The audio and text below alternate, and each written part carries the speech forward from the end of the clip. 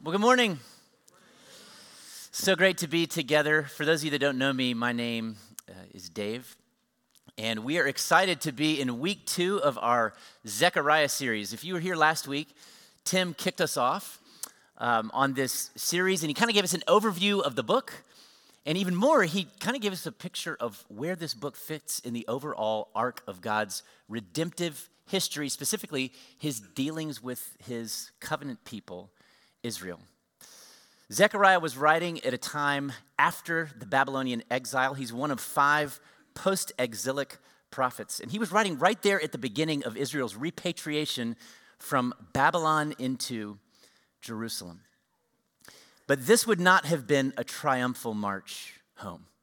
They were coming home, but they did not have their heads held high, or their tails were more tucked between their legs. They were defeated.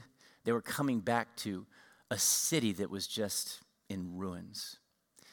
And even more, there was an insecurity there about where they stood with God. They were through their punishment, but they were coming home.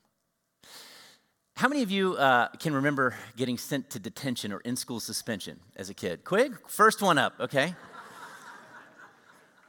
Let me ask you this question. What is worse? Sitting in detention or in-school suspension, or coming home after school when your parents had been notified about your behavior? I'll stay in detention, thank you. When I was a sophomore in high school, the year was 1993. I was 16 years old. I had just recently gotten my driver's license. And I was one of the first in my class to get it, and so I was driving around my friends often. My mom, I didn't have my own car, but she would let me borrow her 1988 Toyota Camry. And I felt so cool driving this thing. And this one particular Friday evening, my parents went to a party at a friend's house, and they let me take the car. And we weren't doing anything. We were just kind of driving around town. And I had 2 friends with me, Doug and Doug Smith and Doug Jones, true story. The 2 Dougs, we were driving around town. And I got to this street in Harrisonburg, Virginia, where I grew up. And it was a street that connects Route 11 to Route 42. It's a cross through. And if you keep taking that street, it will dead into JMU's campus. But the street kind of, I'll do it this way. It went like this, and then about 150 yards after the street began, it came up to an incline like this, and then it leveled off over some railroad tracks. It was almost like a ramp, almost like God wanted it to be a ramp for 16-year-old kids to jump their mother's Camry. And so I did. I came to this street, and I don't remember this being a premeditated act, but I got there, and no one was on the road. And I looked in the rearview mirror, and no one was behind me, and so I stopped, and I put it in neutral. It wasn't even a stick shift. It was just automatic, but I kicked it into neutral, and I started revving it up. I looked over at Doug, back at Doug, and then I kicked that thing into drive, and it made the loudest pealing sound. It was almost like I was going, I'm about to do something stupid. And I hit this jump. And it was like, have you seen Ferris Bueller's Day Off? When those parking attendants steal the car and they're like coming over the hill.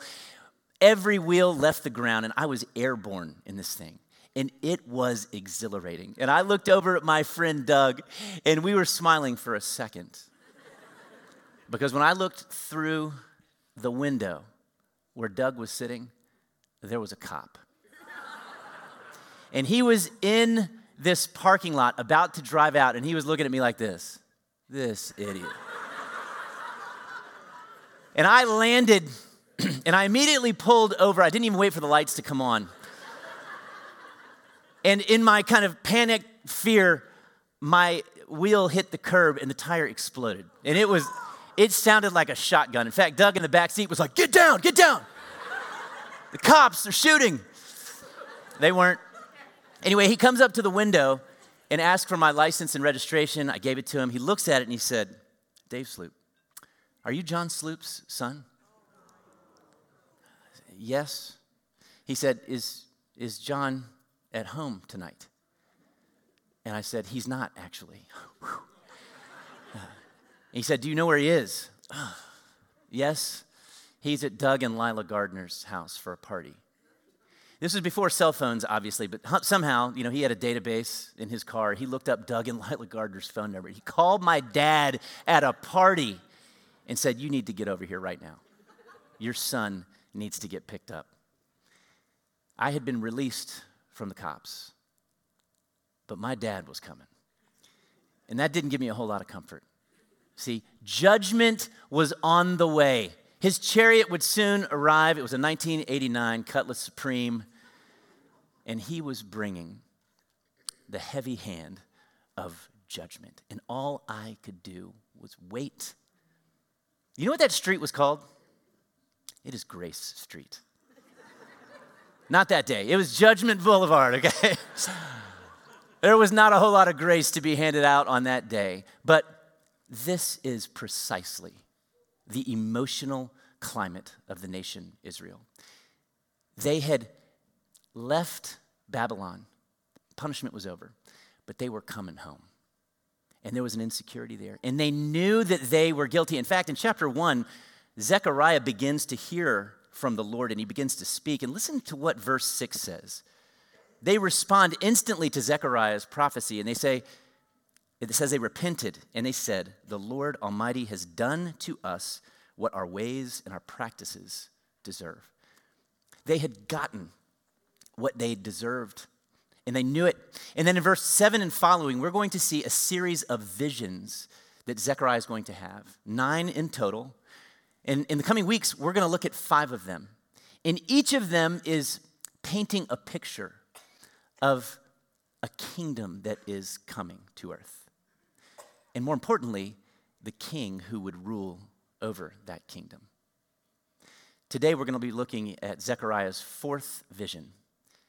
It is the vision that deals with the corporate guilt of the nation Israel. Israel has been released from detention, and they're coming home to stand before their Father. What would he say? Let's look at Zechariah 3, chapter 3, verse 1. And it says this: "Then he showed me Joshua the high priest standing before the angel of the Lord, and Satan standing at his right hand, his right side, to accuse him." God gives Zechariah a vision of the heavenly tribunal. It is a courtroom in heaven. And there are 3 characters there. You have Joshua, the high priest, and he represents the nation. He is Israel's best. He's the best they have to offer. He knew the law the best. He was the one that would enter in on their behalf and offer sacrifice. He was their spiritual leader, and he stands there that day as Israel's representative on trial. Secondly, you see the angel of the Lord. And this is a character that will show up throughout the Old Testament. And sometimes you see the angel of the Lord speaking on God's behalf. Sometimes you see the angel of the Lord speaking as if he is God himself. There are even times where you will see people bow down to worship the angel of the Lord, and the angel receives it. He does not say, "Get up." He takes the worship. He receives it. Do you know why? Because the angel of the Lord is the Lord. This is the second person of the Trinity. It is the pre-incarnate Jesus Christ, and his seat in the courtroom is the throne of judgment. You have Joshua on trial, and you have the judge in front of him, and then it says that Satan, the accuser, is at his right side. Do you know why? Because the prosecuting attorney is always on the right side of the court, and he stands to accuse. And that is always what Satan does. From the first time he opens his mouth in the book of Genesis, he whispers to Eve, "God is not out for your good. He's withholding from you." That's not really what he said. That's not really what he meant. You see, he is accusing God to Eve, but he also accuses you and me to God. And that is what he is doing in this picture. We don't hear exactly what Satan accuses him of, but we can imagine it's something like this.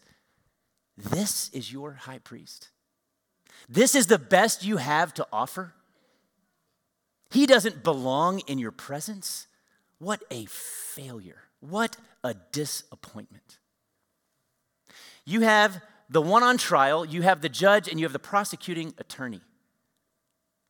And there is a character that is noticeably absent from this heavenly courtroom. Who is it? Where is Joshua's defense team? Where is his advocate? Who will speak up to defend this wicked high priest? Look at verse 2. The Lord said to Satan, the Lord speaks up. And that word, the Lord, in Hebrew, it is Yahweh. It is Jehovah. It is the covenant name of the God of Israel. It is the name that comes out of the burning bush to Moses. It is the God of Abraham, Isaac, and Jacob. And he, the judge, gets off the throne. He steps off the bench. He takes off his robe, and he speaks up as Joshua's defender. He becomes his attorney. And listen to what he says, and you're going to hear this word 3 times. And if you just read it in the English, you might miss it because it's just the Lord. But in Hebrew, it's Jehovah. And he says it 3 times in one verse. Zechariah will say it once, and God will say it of himself twice. And here's how it reads, and I'll substitute the Lord for Jehovah, or Jehovah for the Lord. It says this in verse 2, Jehovah said to Satan, Jehovah rebuke you, Satan. And then to make his point even clearer, he says this, Jehovah who has chosen Jerusalem rebuke you. Every once in a while in the Old Testament, you will see God's name, and then you'll see an adjective right next to it to modify or to shine a light on some aspect of his character. A couple weeks ago, Cole and Emily Massey talked about this. Jehovah Shalom, God our peace. Jehovah Jireh, God who provides. Who is God right here? He is Jehovah chose Jerusalem. And he is telling Satan not so much something that he did, as much as he is telling Satan something about who he is. I am his dad. I am his father. Listen to what else he says. He says, is not this man a burning stick snatched from the fire? In other words, I see what he looks like. He's covered in soot. He's still smoking. He's a mess. His life is in shambles. The city is in ruin. I remember that he is from the dust. But you know what? That does not change. He's my kid. And by the way, Satan, did you know that I'm the one that snatched him out of the fire? Why do you think I rescued him? Because he's mine. What God is saying here is this. I rebuke you, Satan. A rebuke is when it's a verbal reprimand that you give to someone that has crossed a line, who has stepped out of bounds. He says, back off. Stand down, Satan. Don't talk about my kid like that.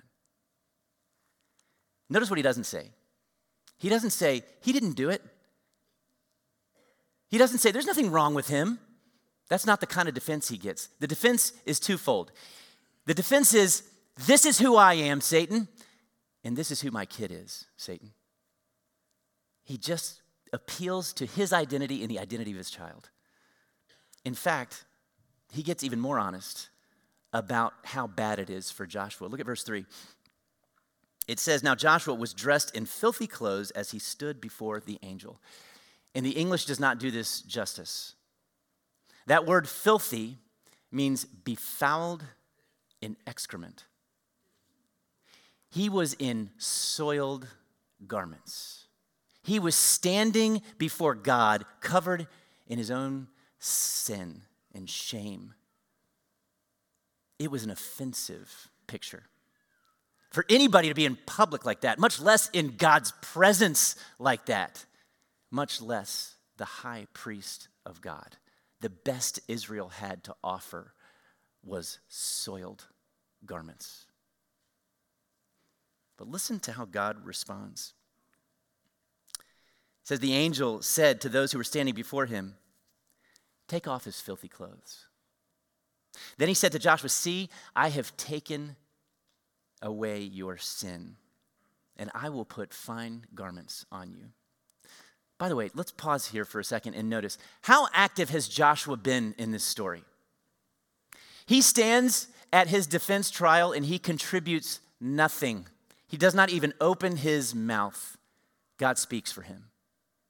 And then here we see a picture of Joshua who is just passively allowing God to do all the cleaning. He doesn't clean himself. He doesn't lift a finger to assist in his cleansing.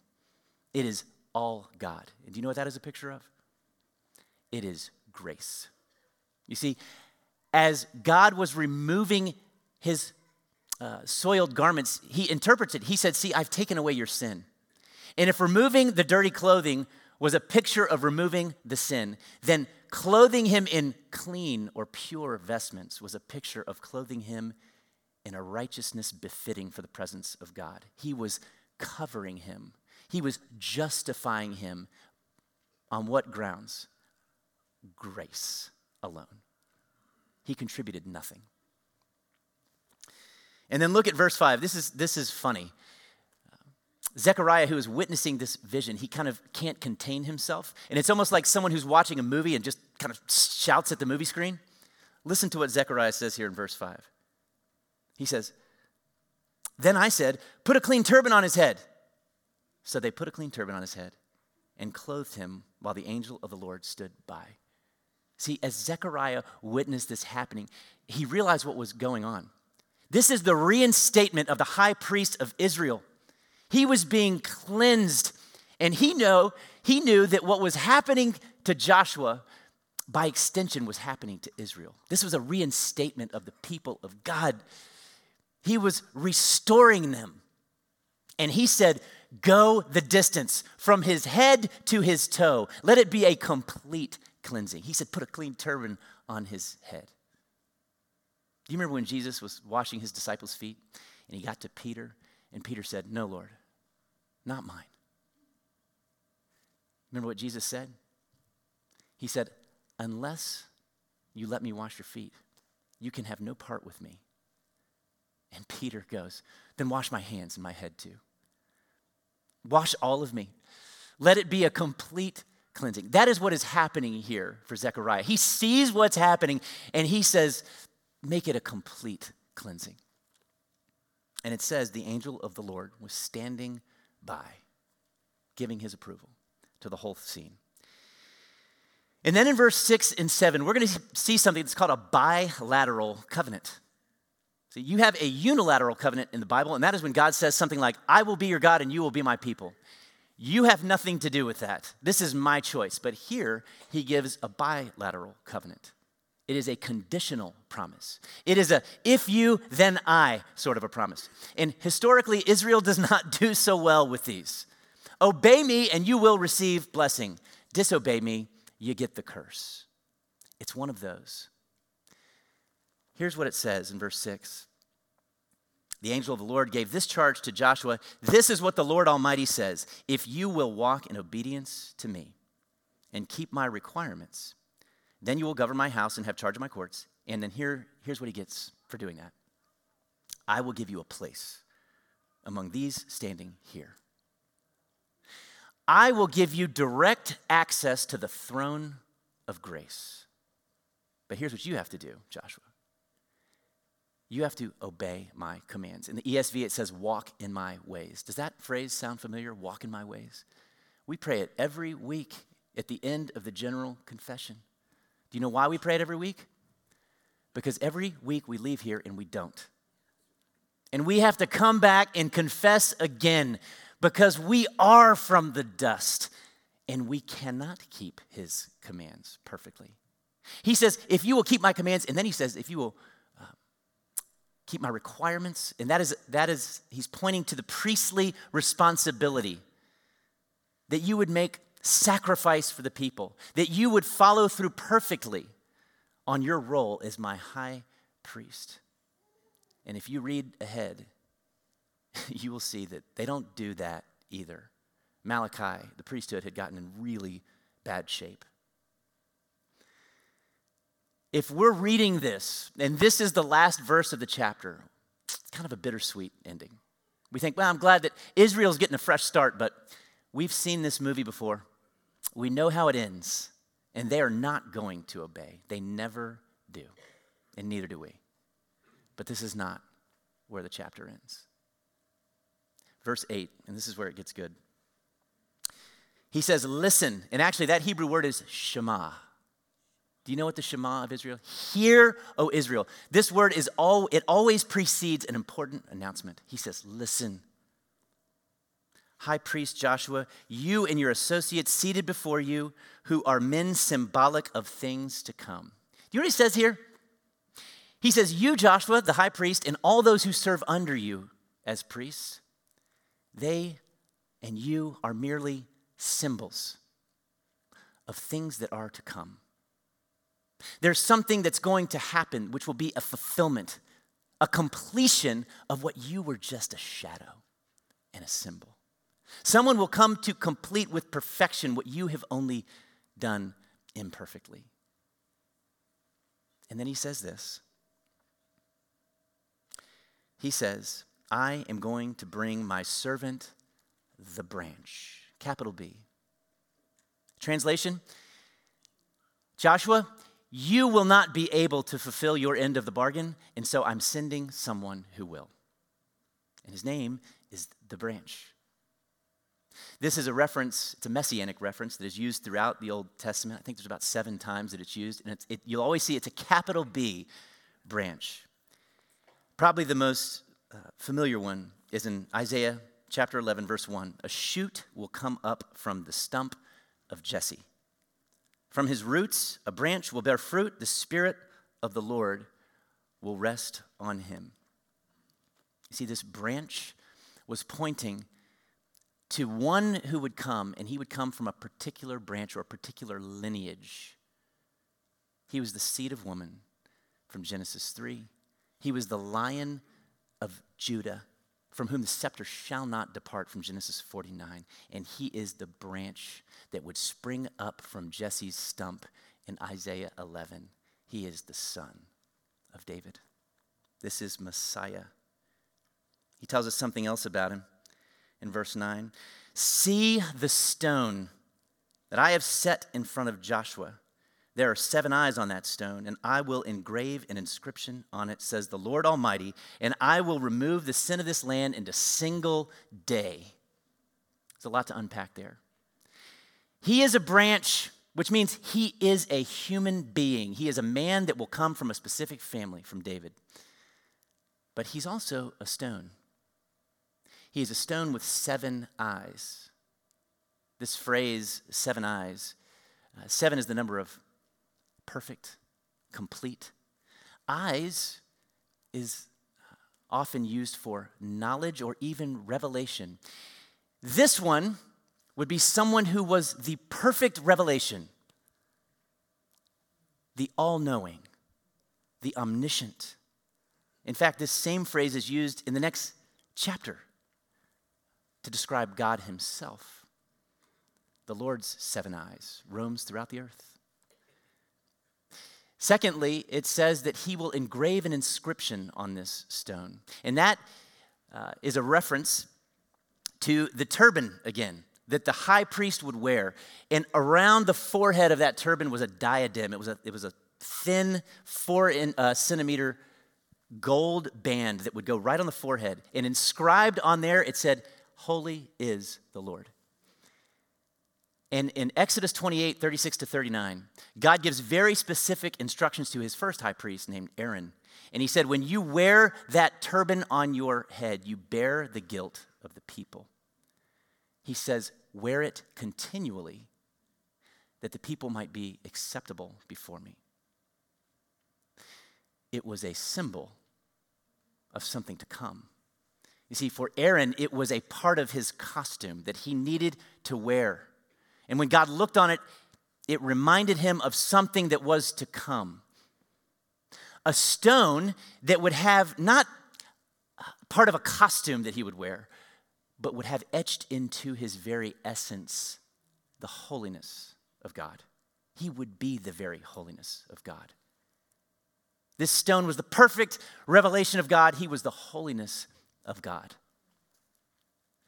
And because of this one, God would remove the sin from the land in a single day in a place called Calvary. And it ends like this in verse 10. In that day, each of you will invite your neighbor to sit under your vine and fig tree, declares the Lord Almighty. This picture of the vine and the fig tree, it's used 3 times in the Old Testament. And Tim Henderson actually pointed this out to me. It was one of George Washington's favorite Bible verses. If you've seen the musical Hamilton, it finds its way into one of the songs that George Washington sings. But he actually uses and quotes this verse, I think from Amos, over 50 times in his writings. And for George Washington, this was a picture that you would sit under your own vine and your fig tree, meaning you were no longer dependent on your previous overlord. It was a picture of freedom, independence. Is any of this sounding familiar? Do we know one who was in very nature God, but did not consider equality with God something to be grasped, but took on the very nature of a servant, being found in human likeness? Someone who stepped off the bench and took off his holy robe, not just to enter in as our defender, but to stand in the courtroom in our place as the defendant. He took off our filthy garments, and he adorned himself with them. And he became sin. Why? So that we might be the righteousness of God. He gave us his robe so that we might stand justified before a holy God.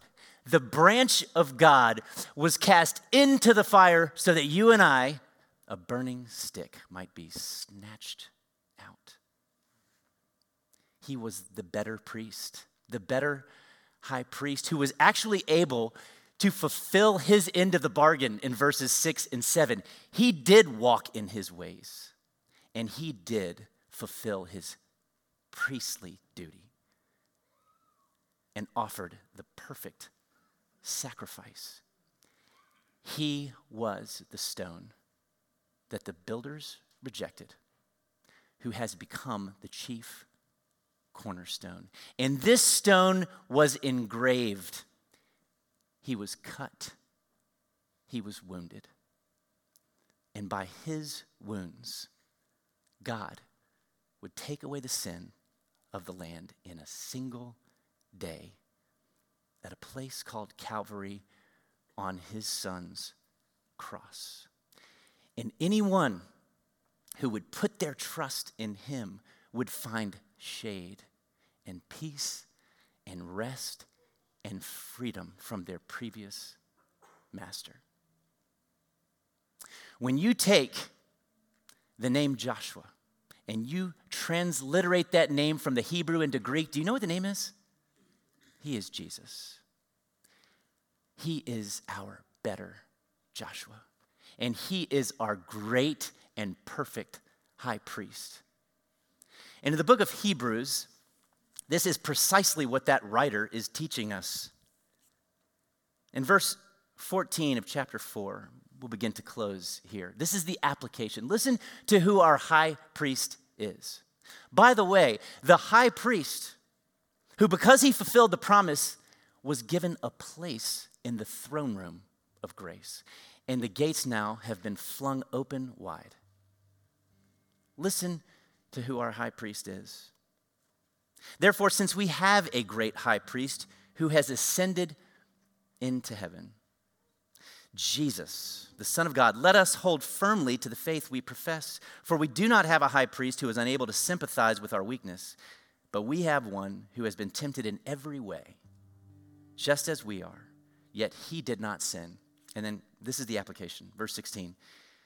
Let us then approach the throne of grace with confidence, so that we might find and receive mercy and grace to help us in our time of need.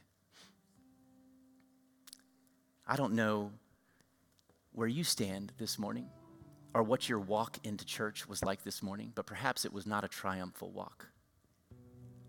Perhaps there are some of us here today that are struggling with some secret shame. Perhaps we identify a little too closely with our sin, our filthy garments. Satan would love for you to believe that that's the truest part of your identity. He would love to whisper that in your ear and have you believe it. But it's not true. For those of you who have hidden yourself in Christ, it is not your identity. And there are so many times that I think that we, because of our over-identification with that sin nature, that it keeps us from coming to the place that we need to come to get the healing that we desperately need, to the throne of grace. Did you hear what he said? Come with confidence, with boldness, because we already know what he's going to say. He has already paid for it. There are some of us